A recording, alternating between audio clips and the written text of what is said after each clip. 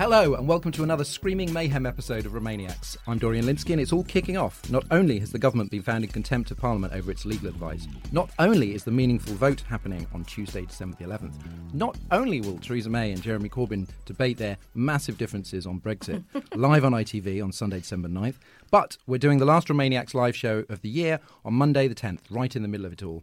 So we might come off stage to find the government has fallen, or there's a people's vote, or pretty much anything. There are literally about 5 tickets left, so go to leicestersquaretheatre.com if you want to see 4 people trying to achieve what the whole of Parliament cannot by making sense of Brexit. Sadly, Ian Dunt can't be with us this week because he live-tweeted proceedings in Parliament for a gazillion hours yesterday and he's dead now. So let's say hello to another 2 of our regulars. Dressed as a vicar from the Reformed Church of St. Romania, Naomi Smith is the Chief Operating Officer of Best for Britain and the Twitter legend known as Pimlicat. Hi Naomi, how are you? I'm good. Nerves of steel at the moment required for, every day throwing something new at us. The night before we recorded the show, Parliament voted through the Grieve Amendment, which makes a withdrawal bill amendable. How big is this?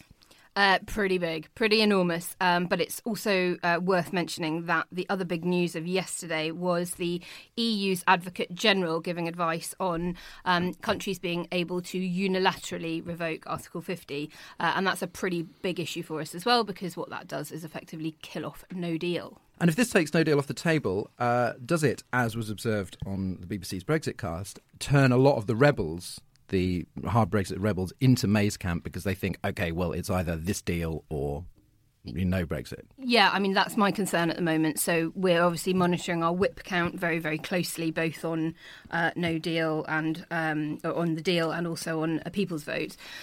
And my big fear is that by basically taking away any incentive for the ERG to vote down May's deal, they'll end up voting with it. And I've said it a million times on the podcast before.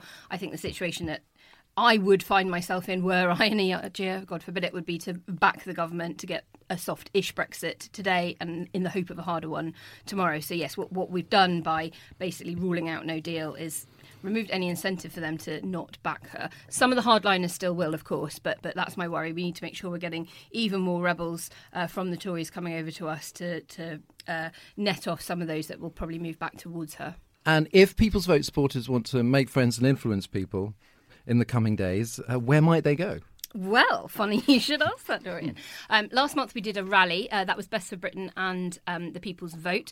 Some listeners were probably there. Romaniacs was there interviewing lots of people, including Justine Greening.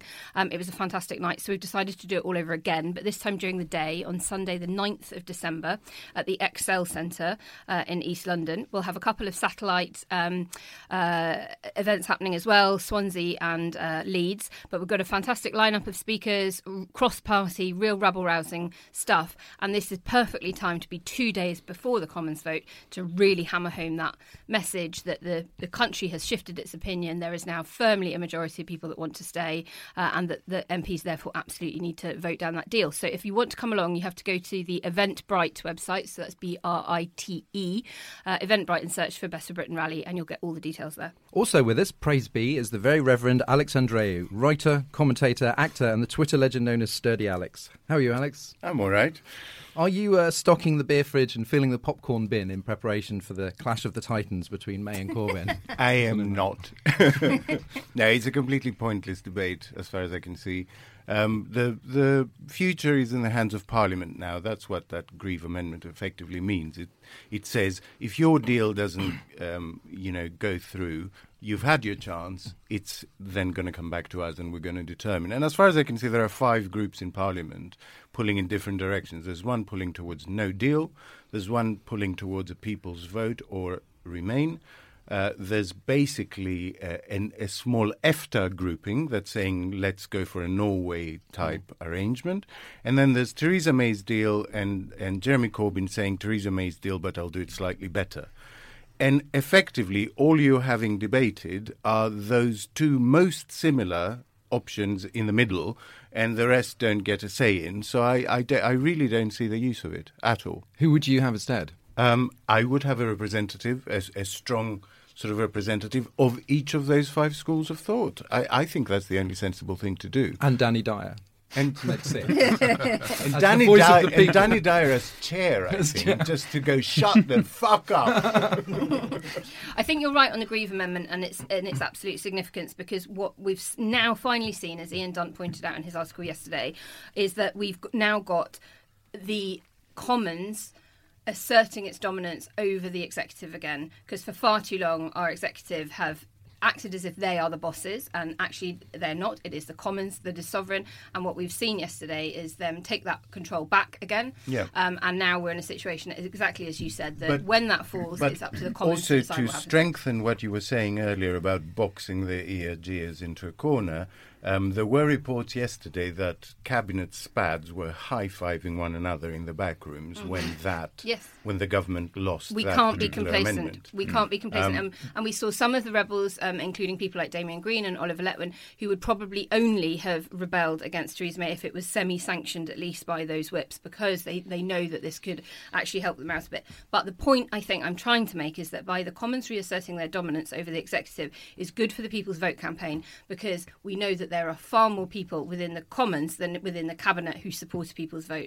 So if they're prepared to, after the deal is voted down, to make sure that those amendments go through on whatever happens next, then we should hopefully be home and dry. Yeah. But we can't be complacent. You're totally right. Absolutely. A few months ago, we felt that Dominic Grieve had been sort of somewhat bamboozled by May, and there was a He kind was of conned, rebellion that wasn't collapsed. He was promised something and then it didn't come through. But he's sort of he's played a bit of a blinder here. Oh, yeah, he got his own back, for sure. And I think it was laced with what had happened before. Because bitten, apparently twice they shy. tried to offer him a concession before he put his amendment down, or before it came to a vote, rather, and he flatly turned them down because he said, no, last time you told me you were going to do X, you went and did the opposite, so I'm not... It'd be I great just if don't everyone was believe like you that. anymore. You could only lie to them once. Wouldn't that be nice? As well as looking at this week's wild developments in the House of Pain, we thought we'd play some of that four-dimensional chess that Jeremy Corbyn is so famous for and look a few moves ahead to see exactly how a People's Vote campaign should be fought. Specifically, how should we brand a new Remain campaign? And we've got two special guests to help us. Paul Baines is a professor of political branding from University of Leicester Business School. Hi, Paul. Dorian. And Adam Drummond is senior research manager at the polling firm Opinion. Hi there. Hi. Paul, among other things, you're the editor of a 4-volume series called Propaganda. The past 2 years must have felt like Christmas every day to you. Absolutely, Dorian. I think the interesting thing about the 2016 campaign was that it truly was a propaganda campaign on both sides, actually. But propaganda is often used in a pejorative way, and it's not always pejorative. If you think of government campaigns to stop drinking and driving, they play on people's emotions, try and instill certain ideas and mindsets. And that's really what propaganda is. It's forcing opinions into people's minds to get them to act in certain ways. But I think people are very aware that now that the campaign was propagandist. The problem is, if you ask people whether they dislike negative campaigning, they often say that they don't like it. But they always see negative campaigning in the opponent's campaign, not in their own.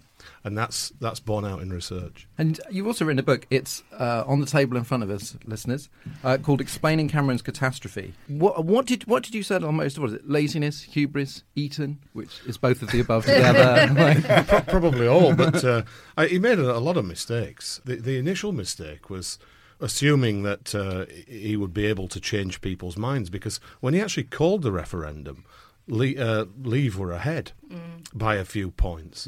So he must have thought right from the start that he knew something that nobody else did, which is that he'd be able to change people's minds. Now, often enough, when there's a poll and in a referendum, people do change their minds at the last minute. Political scientists call it an elite retreat. And it's usually a few points, 4 or 5 points. So I think he was banking on an elite retreat. In other words, the elites of society would change their minds at the last minute, and it would therefore be a Remain vote, when in fact it was a Leave vote. And I think he also thought he could do the same thing as he'd done in the Scottish referendum, which was frighten people into keeping the status quo, basically. And as I understand it, when was the last time a referendum actually overturned the status quo?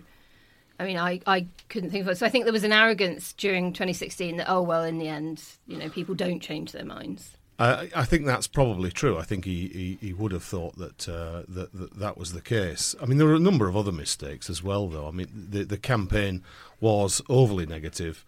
Normally, if you ask political consultants what the best way of campaigning is, they'll tell you, it's 50-50, 50% positive, 50% negative. And if you do go negative, try not to make it personal around people's characters, attack the policies instead. There was an element of attacking policy, but it was just overdone. Most of the Remain campaign, most of the Leave campaign were focused around this negativity. No one made the case for staying in Europe, actually. I know it was always going to be a tough ask, because you've got decades and decades of newspaper coverage attacking the EU. So it was always going to be tough, but they really should have tried to frame the reason why we should have stayed in the EU. Is that why the caricature of him on the front is not flattering? Well, the caricatures of him sat on a tree, sawing himself off the branch to his own doom. Well, he asked for it. Adam Drummond, it seems like a rough time for pollsters. The conventional wisdom, I think, now that I often hear is that pollsters get it wrong, and so all polls can be ignored, or rather, all polls that show something that you don't like can be ignored. Yeah. Is the industry still sort of recovering its reputation from 2016, where, I mean, I know that it's a lot more complex than that, and people often don't understand margin of error and percentages and stuff. But, with Brexit and Trump, there did seem to be a kind of, what did the pollsters get wrong? What's sort of come out of that in the industry? So it's not just 2016, you say it's 2015 and 2017 as well. So 2016 is interesting because in the 2015 general election, all of the companies were wrong in pretty much the same way and to the same degree. So we all said that it was going to be a 2-point difference maybe between Labour and the Tory vote shares, and it ended up being about sort of 6-7 point difference, which ended up turning into a majority. And in 2017, everyone made almost the opposite mistake and said it was going to be too big a result, even though actually the underlying data coming into everybody's surveys was effectively saying the same kind of story. It was just the way that we were interpreting that data was different. 2016 was an interesting case because you had, for the first time, I think, in several, well, since internet polling really became a thing, you had a modal difference. So the big story in early 2016, which you probably all remember, was that telephone polls were saying Remain has got this in the bag. It's a 15-point lead. I think Ipsos even came out with one that was a 20-point lead, although they were quick to point out that's probably an outlier. All along, so the polling that we do at Opinium is 99% online. So almost all of our stuff is done via internet panels. So online polling, ourselves and a couple of others were consistently showing it to be quite a tight race. And Paul mentions that Leave were ahead when the referendum was called. Yeah, we were in that crowd saying that Leave is on about sort of like 58 or something like that. So you had effectively two different narratives coming out depending on which polls you chose to pay attention to, and which ones, as you said, backed up what your priors were. So if you were you were looking for reassurance and you wanted to be certain that Remain were ahead, you'd start retweeting Ipsos polls and various other telephone polls. And if you were a Leaver or you were a more concerned Remainer, you'd start retweeting all of our polls and all the other online ones. So in the end, with the actual results, the online polls generally were pretty close. I mean, some of us were on the correct side of the balance. I think we had 51 Leave and 49 Remain. Some people were slightly on the other side. It comes down to a margin of error there. But generally the story was the online's got it correct. So it's a challenge because in each election, each major vote, what we're trying to do to an extent is model the electorate. So we're trying to get a good picture of who's actually going to turn out, who's not going to bother, of the people telling us that, oh yeah, I'm 100% certain to vote. Are they telling us the truth, or have we got too many of that kind of person? So the problem that opinion polls have had more generally for the last couple of years is that we sample too many people who are super keen and who, present company accepted, listen to podcasts like this and get really into their politics, and they're on Twitter, which most people aren't. And the big challenge for the industry, which I don't think anyone's really addressed satisfactorily, is how to get less engaged people, how to address that balance. Because when it comes to parties, we can make sure we have the right number of Tories, the right number of Labour people, but getting the right number of non-voters is really challenging because effectively you're making a choice each time. How many people do we think are going to turn out? Bam, that's the model that then determines. Can I ask you something? Is it, I mean, my impression just from looking at this stuff from a totally superficial point of view is that sometimes the movement is more reliable than the numbers. Is that a fair assessment, that if you're polling effectively a constant group of people, you can chart their shift of opinion much more accurately than absolutely what numbers and percentages support which? I think that's generally true, and one of the advantages of polling has advantages and disadvantages, but one of the good things is that because we've got lots of different companies putting out their models, each with, in theory, the same incentive to get it right and try different ways of doing that, you can take the sort of the average of all of those and data from different sources, and you can extrapolate an overall trend. Well, we're going to be talking to Adam and Paul later about how to win the branding battle in a People's Vote campaign, and they'll be with us for the news too, which we'll dive into after a few reminders from Alex. Brexit is, of course, a gift that keeps on giving. God, how we wish it would stop. But if your taste for presents runs to the more conventional, may we recommend a visit to the Remainiacs online Christmas market. We've got All I Want for Christmas is EU and I Heart Brussels Sprouts on smart mugs and T-shirts, plus brand new T-shirt designs and phone cases on less Christmassy themes. There's enough to see you through the year, when we can make sure that Britain definitely doesn't leave the EU. Search Remainiacs Christmas Market or go to rmnerch.myshopify.com. Ooh, that's catchy. All of our high-quality merchandise is handmade by hard-working EU migrant elves, and delivery is guaranteed before Christmas. Let's face it, it's the last Christmas that any delivery of anything will be guaranteed, so you should probably buy and freeze next year's turkey now as well. Meanwhile, if you don't like online shopping and you're in London, we'll be hawking our wares on a stall at the Social Bar's own bricks and mortar Christmas market on Saturday, December the 8th, from midday to 5:30 p.m. Remainiacs will be joining Rough Trade Books, Cold War Steve, Heavenly Records, Faber Social, and many more who will be selling characterful gifts as the mulled wine flows and the mince pies fly. Come on down to the Social, 5 Little Portland Street in London, and say hello. God bless us, everyone, even tiny Michael Gove. Thanks, Alex. Now loosen your belts for an artery-clogging, gut-buster serving of Brexit news. We usually try to divide it into 3 easily digested chunks, but this week we're going to try and clear the whole plate in one go. So, the government was found to be in contempt of Parliament for refusing to disclose its legal advice, except in summarised TLDR form. Labour's Shadow Attorney General, Shami Chakrabarti, had accused Attorney General Geoffrey Cox of trying to run out the clock on revealing the legal advice to help May's deal pass, which makes this vote a real Cox blocker. Naomi.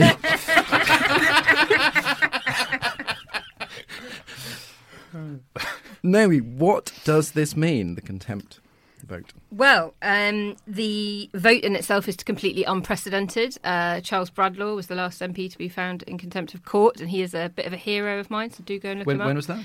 18...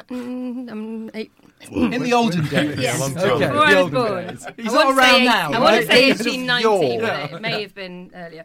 But now the whole government has been found to be in contempt of Parliament. So this is hugely significant.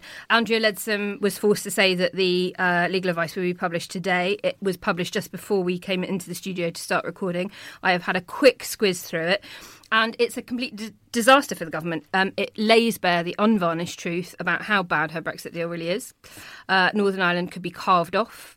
We could end up in a Brexit Groundhog Day of more and more talks. And so she kept it all quiet because it shines a light on the weaknesses of her deal, as we all knew why she was trying to keep it under wraps. But now we absolutely know. And basically it tells us that there is no mechanism that lawfully allows us to exit the backstop unless both sides agree. And so basically what that ends up doing is locking us into it indefinitely at a cost of at least $39 billion.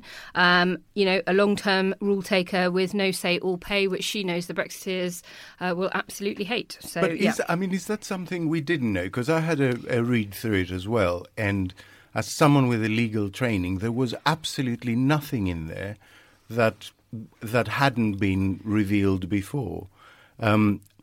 Fair enough, it's in pretty direct language. It has a few bits that basically people who can't put it in their own words can quote directly from it, which is quite damaging. But to me, it seems like they were holding back on it as a device to be able to point to the other side and say, oh, look, they're bothering with processy things that are irrelevant in order to try and put various sticks of dynamite into this deal they've done. Isn't that a danger? That the Remain side are seen as the technocrats trying to stop this thing by fiddling the rules. Yes, and that's why some of the legal challenges that have both been very successful and unsuccessful, haven't moved the dial with voters at all, because voters tend to dismiss all of this sort of stuff as, oh, you're fiddling with the process and not really understanding the bigger picture of how we feel about all of this. So I think you're right on that. But I think it probably does hurt her now because it is laid there in black and white. It's yet again their own assessment, their own official advice, which is telling them exactly what they don't want to hear and that certain people in her party certainly don't want to hear. Paul, how does this look to the public? As Naomi suggested, it's like, it's quite a sort of niche interest, sort of legal advice and certainly parliamentary procedure. Does this make much difference, do you think, to the... Well, over the years, your average voter doesn't care about process. And whenever, that's borne out in almost every election. They're happy to watch a debate and hear about political opinions from a debate.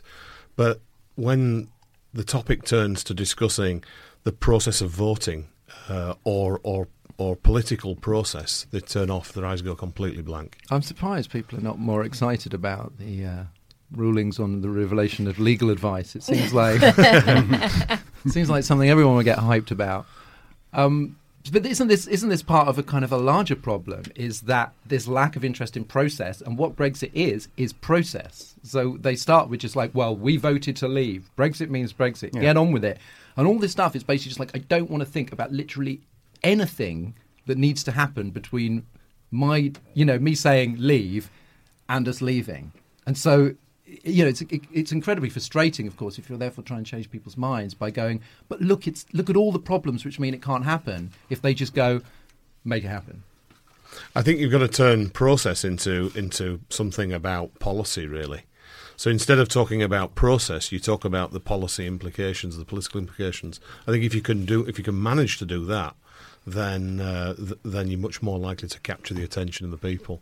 As we're talking of process, there's also the legal news that we could actually unilaterally revoke Article 50, which was certainly unclear before now. What difference does that make to Remainers? It makes a huge difference because it creates a path to Remain that is actually simple and instant, basically. The problem with it is that actually, if you read the full opinion of the Advocate General, it does involve some caveats in that it can't be used as a ruse to extend Article 50, for which you do need support from the other 27 members. You can't revoke it and then re-invoke it in order to extend the time by another 2 years. It has to be basically based on a genuine desire that you now wish to remain a member. That's the caveat. That's the big thing.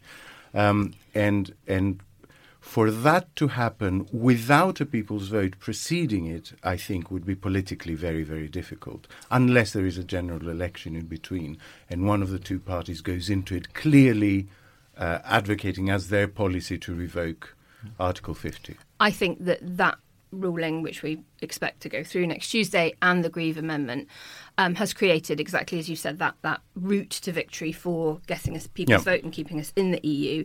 But what we now have to be very careful of is that, of course, what that is doing is opening up options for all of those 5 different groups, I think, that you mentioned earlier, Alex.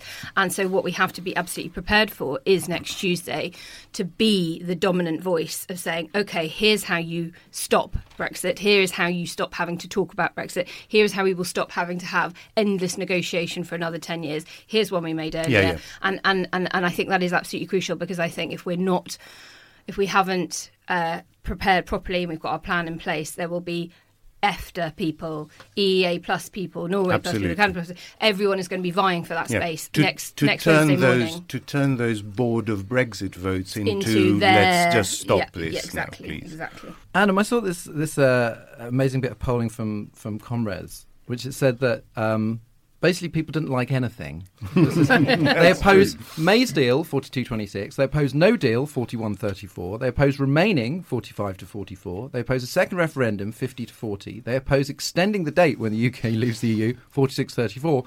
But they support renegotiating with the EU, which of course is just like kind of, just better. We just want something better. Like, what does that actually not available? Not available.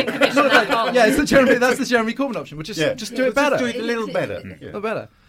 when you look at sort of figures like that, and you look at that sort of public opinion, like what do politicians do? I mean, it seems like an almost insoluble situation where basically every option except the magic one is unpopular. Yeah, and I think that, again, speaks to the level and sort of tone of the public debate that we've had over the last couple of years, even before the referendum, where, as I said, it wasn't about the trade-offs. This is going to involve, if we want to get to that, it's going to involve some pain. These are the things that you have to sacrifice to get the thing that you want. So I think there was a moment after the referendum where sort of soft Remainers and conservative-leaning Remainers were very open to saying, okay, let's get on board with a more sort of compromise solution. So that's where the EEA momentum has sort of come from. And what's happened in the 2 years since then has been effectively sort of driving those away and hardening the Remain vote.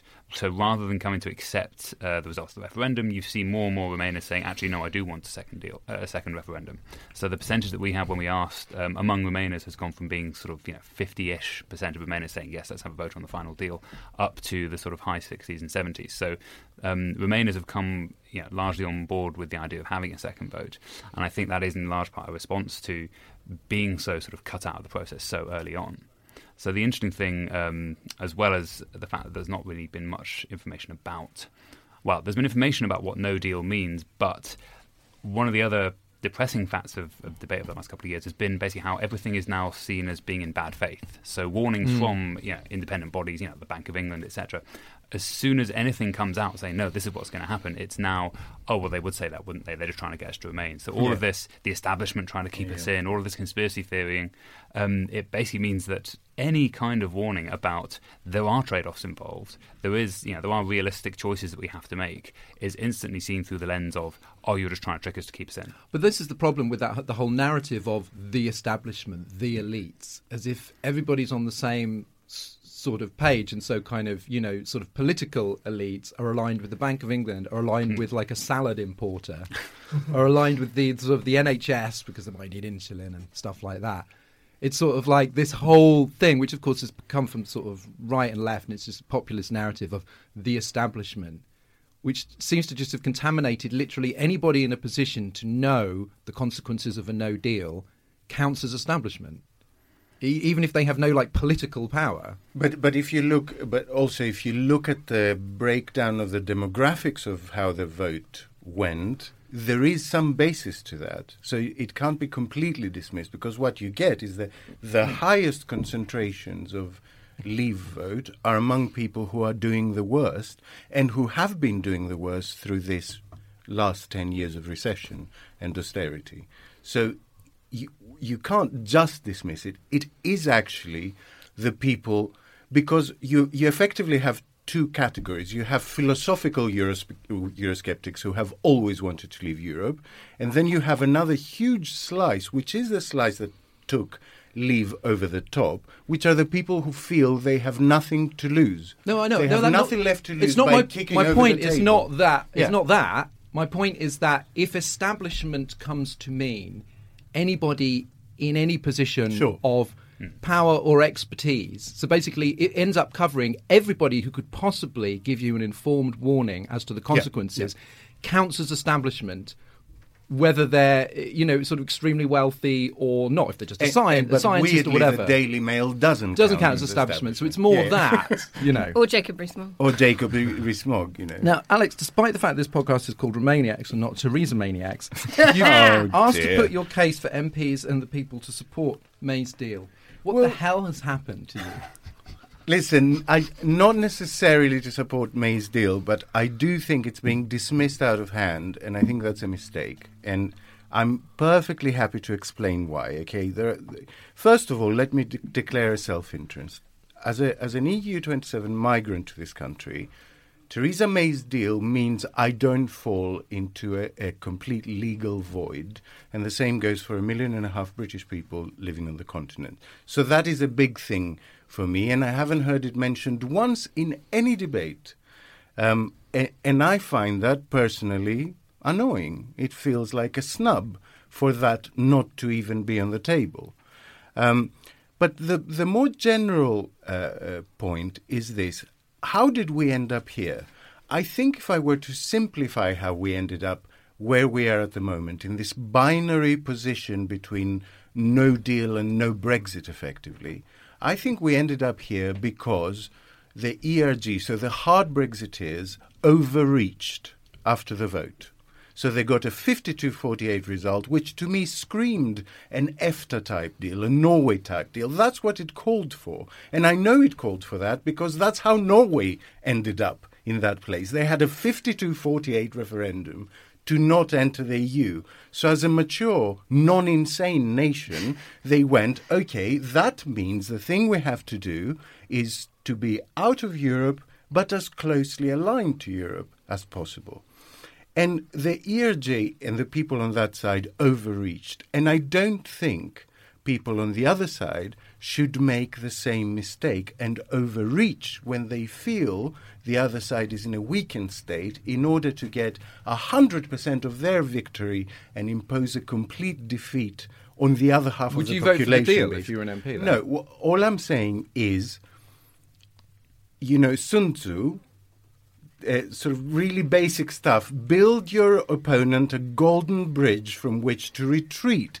At the moment, we don't have that It's like bridge. interviewing the Wu-Tang We're, Clan. we're forcing half the population of this country into a complete humiliation, and I cannot see that ending well. What the May deal does, terrible as it is it gives us time. It gives time without anything actually changing, without anything negative actually happening. It gives us 2 at least extra years and possibly many more. And we know that time is on Remain's side, both because the demographic change means that the more people effectively of the Brexiteer group fall off one end and the more voters we have coming into the other end, the more Euro-friendly the country becomes. And the second way it plays into what Remain want is that the further away from the initial referendum another vote is, the more legitimate it appears. So there is a difference between having a vote 2 years after the last vote and a difference between having it 4 years after the last vote. And I think those are things we all must consider rather than go, hurrah, it's my turn now to step on your throat. I don't think that's how democracy Well, we were talking should about work. throat stepping with Adam and Paul later. I just wanted to ask, polling-wise, is there a term for what Alex beautifully put as falling off the edge? What's it called? Is that demographic churn? What's the way of doing it without literally referring to people dying? You could say it's a cohort effect. Okay. Oh, I can't actually like think of a that. better one than what Alex came up with. But yeah, demographic churn is a nice scientific way of putting it. Cohort effect. Cohort Explain effect. that. Well, the point about a cohort effect is it isn't necessarily the case that young people are pure Brexit. They are at the moment, but in 10 years' time, will they be? Pure Maybe Remain. Pure Remain. Yeah. Yeah. Yeah. Well, we're going to move on to how people's vote campaign might look. But before we do, spare a thought for Nigel Farage.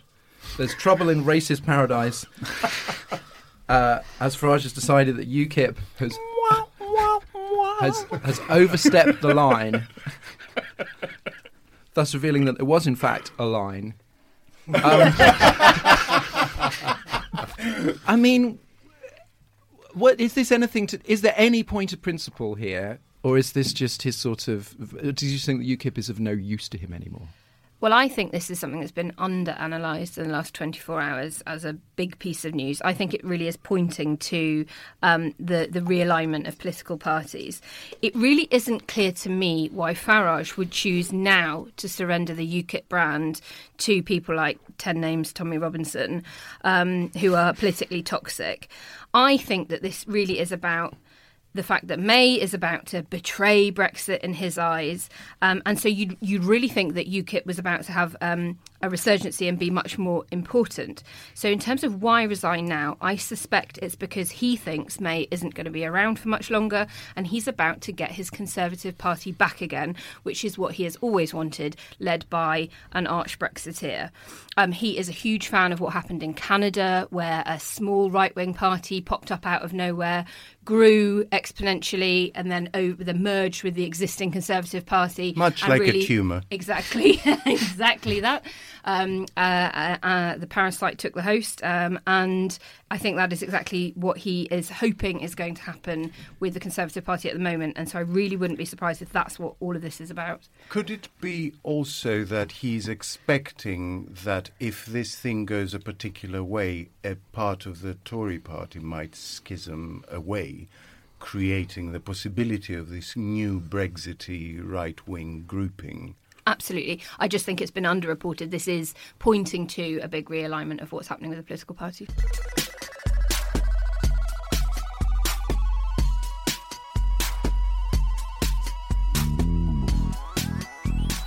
So now we're going to try and step out of the maelstrom for a bit and look ahead to ask, if we manage to force a people's vote, how do we win it? Specifically, how do we use political marketing and branding as well as Leave did in the 2016 vote? So we've got two specialists with us, Adam Drummond of the polling organisation Opinium, and political marketing expert Professor Paul Baines of the University of Leicester Business School. Before we get into Operation Rebranding Remain, Paul, do you think that this sort of last 2 or 3 years will be seen as a sort of watershed in political marketing? Has it sort of has something new happened, or as sort of an expert in the field, was it still sort of following a certain kind of campaign logic? Well, I think something new did happen in 2016, and that was really the shift from discussing political politics in a kind of largely positive way in previous elections, but not always fully positive, to a much more propagandist approach. You've got to remember that the Leave and Remain both put forward propagandist arguments. We had the £350 million on a bus from Leave, but we also had the end is nigh from the Remain side, and so that was the beginning really of populism, at least in our country, and that was before Trump was elected. So. The populism, I think, really started for us around that sort of time. The idea that it's difficult to believe anybody, the damaged trust in politicians. I mean, very few people trust politicians these days. So the poor sort of credibility, if you like, of in the public's eyes of politicians, is something I think that's newer now than it was before. So it's going to be much harder to cut through. And I want to talk about lying. And in a general election campaign, if you make promises that you then do not deliver on in office, you will be punished for that. I mean, most sort of famously recently, I suppose you'd say, the Lib Dems, who still are being punished for the tuition fees U-turn. But in a referendum, it seems, because you're not expecting another one, although, God willing, it seems like, is there a case that there just isn't a moral hazard for lying, that you do whatever it takes to get over the line, and then because the campaign, as is the case here, the people behind the campaign aren't necessarily the people doing the negotiating, so they can then just go, well, it wasn't a lie, we wanted this to happen, but it hasn't happened. So does it create an environment, a referendum, where it just incentivizes deceit? Probably, but I think there's two different types of voter. There's the prospective voter and the retrospective voter. And it depends on the nature of, it's quite complex and it depends on where people are voting from. But retrospective voting is where you vote on a party's record. So if it's an incumbent government and you're looking at, and they're standing for office again, then people will evaluate them on the back of what they've done in the past. If, however, it's a new party that's looking ahead, maybe with a tired incumbent government, then people vote prospectively. So retrospective voting, for example, would have occurred in 1992 when people eventually decided on John Major's Conservatives. But prospective voting was probably in evidence when people voted in 1997 for Tony Blair's New Labour. So it all depends really on the exact circumstances. Now, looking at perhaps a second referendum, how would people vote? Then I think you'd get a slew of people who would think about whether or not this last couple of years had changed their view or not. So the difficulties that are clearly apparent in exiting the European Union a number of people would think along those lines, but other people wouldn't necessarily consider that. They would simply vote as they did before, and I think a large proportion would probably vote as they did before. But there would be a group of persuadables on both sides who might shift. Adam, I did a piece this time last year when I spoke to about people changing their minds and how that hadn't happened on a huge scale yet. And, we're a year on from that. It's still not the sort of seismic shift, is it? Has the kind of pace of Leave to Remain change accelerated at all? I mean, or is it just this very kind of slow-moving thing where most people are just sticking to their original decision? So the closest thing we've got to an average for what different recent polls are saying is that generally the Remain percentage has sort of ticked up a bit. You're right, it hasn't been a seismic shift or anything like that. We're sort of in the territory that you could say we thought we were going to be in the referendum campaign when we thought Remain were going to sort of edge it, which to my mind basically is not anywhere near like able to withstand the heat of a referendum campaign. That's a very sort of soft lead. And in part that's driven by, as we were delicately saying earlier, a cohort effect or demographic churn. And in part it's driven by people who didn't vote last time or were on the fence last time. Generally, they've been moving more towards Remain than to Leave. So there's actually very little movement between the two camps. And we do this whenever we do any kind of polling about anything political. We always include how do you vote in the referendum, and we have the data for the people that we had on our panel at the time. And you go back and look, and it's single figures who are on either side who say they've moved. So it's really quite static. Well, there's quite a startling sort of statistic of how many people think that no deal means no change, and therefore that when you ask them if they support no deal, or in a way they're kind of, the answers are very hard to pass because it's like, well, do they understand the implications of the question? Do you think that there would be more change if people were better informed? I think one of the big gaps, actually, and if and it's failing on my part that I haven't done more before this programme, but there's a real gap in the sort of research and polling world about what actual public understanding of no deal is. And I think you're right. A big chunk of it is people think that no deal is status quo. You know, if you apply it to any other situation, no deal is I don't buy that house, or no deal is I don't buy that car, and you stay as you are. Whereas in this case, no deal means tin food and planes not flying. So there needs to be a lot more work done on that. But again, just going back to the point we were talking about earlier, because there is such little sort of trust in neutral bodies, and we've seen the resurrection of the phrase Project Fear, there's a huge danger that all of the extremely valid warnings about the dangers of no deal are just seen through the same lens as the sort of Osborne Treasury Project Fear, exactly. And Leave has got an astonishing boost by the fact that Remain did over-egg it in the referendum campaign, and tying all of those predictions to just the vote rather than actually leaving. And then every time you see any kind of projection come out now, it's, economic projections are wrong, there wasn't a recession in 2016, etc., etc. And that's given them this inoculation almost against any kind of economic predictions, as valid as they may be. Yeah, I mean, I would agree with you. I think that as a campaigner, our fear with soft Brexit is that you don't get the cliff edge happening to the economy. So people do not associate a falling living standard to having left the European Union immediately, because it will atrophy over a longer period of time. And it becomes a thing that may have happened anyway. Exactly. And meanwhile, the Brexiteers are pushing for their harder Brexits all the while. So I've always said that I think soft Brexit just delays hard Brexit. It doesn't test hard Brexit to destruction. No, although exactly. That phrase is probably a bit more apt than it should be. Which would be a very effective argument against what I was saying earlier, that we should consider the May deal. This idea, I find it very compelling that soft Brexit merely delays hard Brexit. Actually, Sean Jones on Twitter said it a bit better than I am. Sure. So he says, Leavers want no EU rules and no say in their making. Remainers want EU rules and a say in their making. And May thinks EU rules and no say in their making as a compromise. This is a genuinely ridiculous proposition. Yeah. I understand. I think it's a poor deal.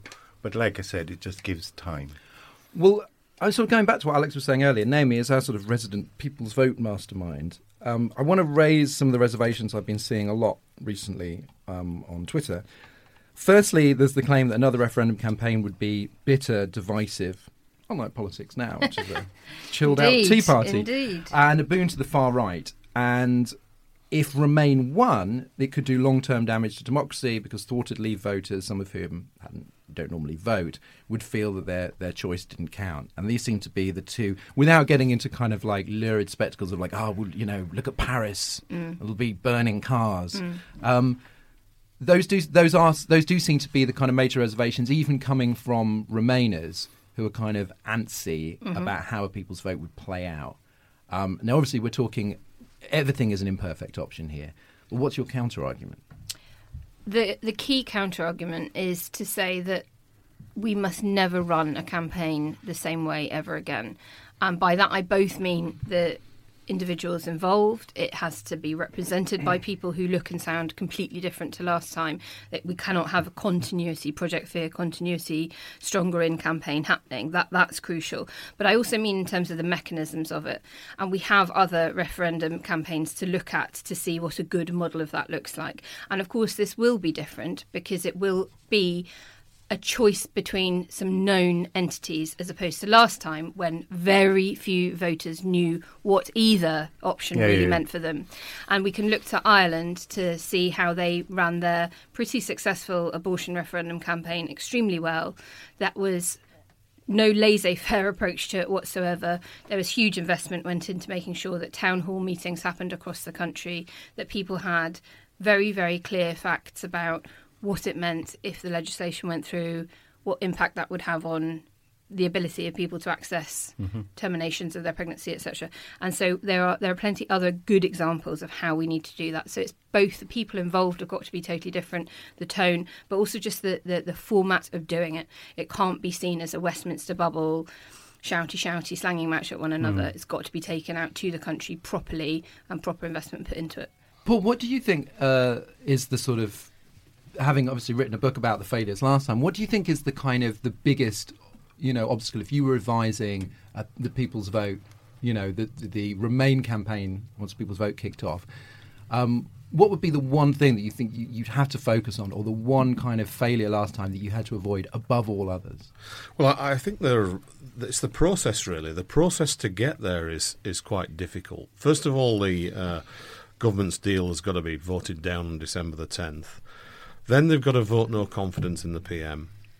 Then they've got to demand a second referendum, and then they've got to campaign for Remain in that referendum. If you think about the Scottish referendum, that nearly went the wrong way as far as the government was concerned. But a kind of white knight in the form of Gordon Brown turned up and managed to secure a different deal.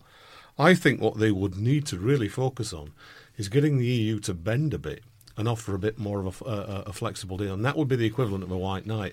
Whether they're prepared to do that or not is another matter. And they are well known for playing hardball and probably always will. But do you think that because you were saying there's always a small number of persuadables, immigration seems to be the major drive, immigration concerns seems to be the major driver for Leave voters? Definitely.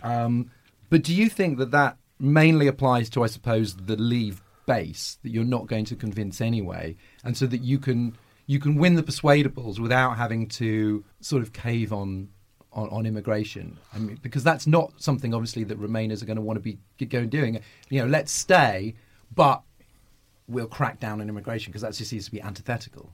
I think it would be extraordinarily difficult to win a second referendum without doing something on immigration, without pushing the EU to do something on immigration. It's still an important issue in people's minds. So I think there would need to be something on that. That's probably, if there are any true red lines, that's probably one of them.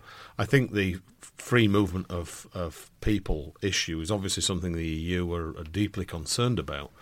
But in a sense, it's I think people in this country see what happened in Europe, particularly Germany, letting lots of people, I think 1 million migrants come in, was a key watershed moment, and I think that frightened a lot of people in the UK, and that might have been the beginning of that whole shift towards the really negative, nasty kind of politics that we saw with the posters of people from Turkey and all the rest of it in the EU referendum. I do think there'd have to be some accommodation on that issue. And Adam, from your polling, what do you think is the again, if you were in a kind of advisory role, what would be your sort of priority? What's the kind of the biggest obstacle for a Remain campaign next time around? So I think one of the biggest obstacles it depends entirely on what options are on the ballot paper, which is something we haven't discussed, but it's obviously enormous. Yeah, we'll do that. There's a huge sort of structural advantage that Leave had last time, which wouldn't necessarily be the case this time. So let's say we're talking about a referendum between, say, staying in and leaving on the terms of the government deal. So the deal is tangible. You can talk about the details, and you can, if somebody says it will do this, it will do that, well, you can point to it and say, no, it doesn't, it does this instead. And so rather than having the sort of pie-in-the-sky unicorn type approach, which different parts of the various different Leave campaigns were able to do last time and say, oh no, this will be totally fine, this will be totally fine, we'll resolve that, that'll be fine. Now that there's an actual deal on the table, you can say, well, yeah, how? Because the deal mentions that this is going to happen to this and that's going to happen to that. So the tangibles, and it's something that people can actually get their teeth into and talk about the specifics rather than it just being battered away. That's a huge change to the sort of structure of it. Just going back to the point earlier for a moment, though, about the way that Ireland does referendums, which I think you're right is a model for how that kind of referendum should happen. But the problem is, of course, that the way that we're going to have a referendum, if we have one, it's going to be the sort of last-minute get-out-of-jail way to resolve a deadlock in Parliament. So we have to assume, I think, that a lot of the underlying structures are going to be similar, in terms of things like the franchise and the campaigning laws, etc., are going to basically be whatever they can take off the shelf and get passed quickly. So effectively, in many ways, a rerun of last time. So one of the things I thought Leave benefited from, which being the sort of the stale, unpopular incumbent, Remain couldn't really do. One of the things that Remain potentially therefore has the ability to do this time is to have that kind of two-track campaign. Because at the same time in 2016, you had one campaign saying, we will be open to the world, we will be embracing new trade deals and being free trading and liberalising and Singapore on Thames and all of that. And then on the other side, advocating for the same option on the ballot paper, you had people saying, we're going to put up the walls, we're going to put up the drawbridge, and we're going to be extremely restrictive. Well, to an extent, you can't do that so much with the status quo, but you can try much more to engage different reasons for possibly supporting Remain. Yeah. So you can make much more of that positive case, which podcasts like this one and organisations like OFOC and FFS and My Life, My Say and all the others, and the European movement are doing really effectively to rally pro-Europeans to that. And at the same time, you can have a more official campaign aimed at those kind of wavering, more conservative-minded voters who, yes, it's the most practical option, let's just get this out of the way. So you can engage both of those much more effectively, I think, than was the case in 2016. To your point about riots on the streets, you didn't use that phrase, but, we have heard that from those who say we mustn't have a second referendum because it will lead to... We'd had riots on the streets, was it in 2011? Yeah. And that was young people who were really angry, and we talked about, tuition fees and Liberal Democrat U-turns and things like that had happened when they entered coalition government. We cannot give in to that kind of threat of fear, and there's nothing to say that it wouldn't happen if we Brexit in a way that is totally unfavourable to the under 40s. And medicine shortages, that's when you're going to see real civil unrest. I do find that hugely. I find it really irresponsible. Yeah. The threat of riots. It really annoys me because it's just like, well, you know what leads to riots? Yes, it's kind of like a massive shock recession. Riots, yeah. But Paul, could I just ask? Obviously, emotion and identity, which are obviously related, huge drivers of support for Leave then and now, and an enduring problem for the Remain camp seems to be that it's sort of middle class and metropolitan, which is as a middle class person who lives in North London, I don't understand where this stereotype comes from. But is that something that can be overcome through the use of the sort of the right messages and messengers? How do you get past? How do you basically have leaders, still prominent figures, without seeming like, oh, it's the elitists, despite the fact that Leave could have prominent figures such as Farage, Johnson and Mogg, and that would apparently be fine because they represent the people? I think, you're talking about credible voices, really, and who is a credible voice. I think business has a strong say. Business has been typically more Remain than Leave. Not necessarily completely, but in a sense, business is very pragmatic and almost apolitical. But most people think that they'll do more business if they're inside the European Union than outside. And there are exceptions, but that's the general view. So I think you'd want voices from business, prominent people like Richard Branson, for example, who's been Remain, talking to this campaign. You would want people who have who do have a command of who have a large number of followers. But the other thing is the targets that you would be looking at, because really any campaign to win and remain, therefore, in a people's referendum, in a second vote, would need to A, persuade young people to vote in much greater numbers, and B, persuade older folks who tended to vote Leave last time that they would be, if they vote Leave again, that it will be a selfish vote, and in fact they really should be thinking of the youngsters because they won't be around in X number of years to see the fruits of their Leave vote. So I think that would be a key dynamic that you would have to play. Now, getting older people, there's twice as many of them, and they're twice as likely to vote. So sadly, an older person's vote is more important in inverted commas. But actually, that would be one thing that a Remain campaign would have to do, would be to drive through to young people that they cannot be complacent about this. They must start to engage in standard party politics. And actually, just one of the points about leaders there, so that does kind of highlight one of the sort of disadvantages that Remain Mark II, or I assume it won't be called that, has, is that when we do one of the God, please no. Not the best title. How can we brand Remain it worse? them again. Well, you know that the Leave campaign slogan for the second referendum is going to be "Tell them again." Which part of Leave don't you understand? Pretty good. Yeah. That's their new Take Back Control. So the point about leaders, though, is that we asked a question about, just an open text question, say, which public figure, name a public figure whose views on this subject you respect and you would listen to. And just looking through the data for that, the Leavers have people, Remainers don't. So the names that come up all the time, which are the ones you'd expect, is Boris Johnson, it's Nigel Farage, it's Jacob Rees-Mogg, actually, more than I thought. And among figures who I could identify as Remainers, there's hardly any. And so Leavers have got a much clearer fix on who their leaders are. And on something like the deal, for example, where the technical detail is quite important, that most people aren't going to read it and they're going to get quite strong sort of elite cues, that does make a difference. So the absence of any kind of leader is a handicap. Deborah Meaden for PM. That's what I say. She'd be fabulous. She'd be a fabulous lead for the Remain campaign. So she gets mentioned a couple of times, and I mean literally a couple of times. But that's because she hasn't really been... Do any Labour figures get mentioned? Jeremy Corbyn. Which, although I think to an extent that just highlights the fact that most strong Remainers are Labour voters. So the fact that he is the only, I'll say, Remain-affiliated politician who comes through on that side, and also he's mentioned by a number of Leavers as well, it's kind of important to get some kind of figure there. Yeah. Well, I think watch this space for what the leader's office of the opposition But Corbyn has a segment that will basically vote as he tells them, I think. That is incredibly loyal. It would be and nice that's if he got involved, wouldn't it? Yeah, it'd be terrific if he didn't spend next campaign on his allotment. Wonderful. We'll keep your phones on at all times. We'll send you the Remain signal when you're required. Things are a bit tight for the Brexit time capsule. We'll bring it back next week. But here's your closing EU language clip, a bit of Swedish from listener Sean Schneider. Hej Remeniacker. Var inte dum I huvudet. Brexit är den värsta idén sedan Theresa May dansade till labba. Vi kan stoppa Brexit och stanna I EU tillsammans. That means, hello Romaniacs, don't be stupid in your head. Brexit is the worst idea since Theresa May danced to ABBA. We can stop Brexit and stay in the EU together. Remember, we need your Euro language clips to record something short, ideally non-libelous, on your phone, and email it to info@romaniacs.com with the subject line Euro language clip. We'll use the best ones.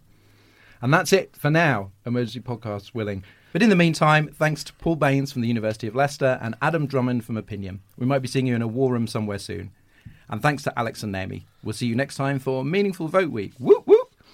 Until then, here's Demon is a Monster, our fantastic theme tune by Corner Shop that you can now get as a free download at their Ample Play website. And a salute to some of our latest Patreon backers.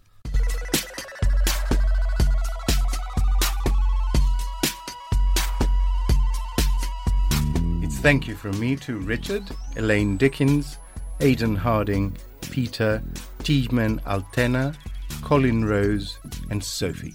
And a hello from me to Sue Cowan-Jensen, James Fale, Denzel Roderick Rawcliffe, Guy Spear, Martin Perry, JS, and Samuel Caveen.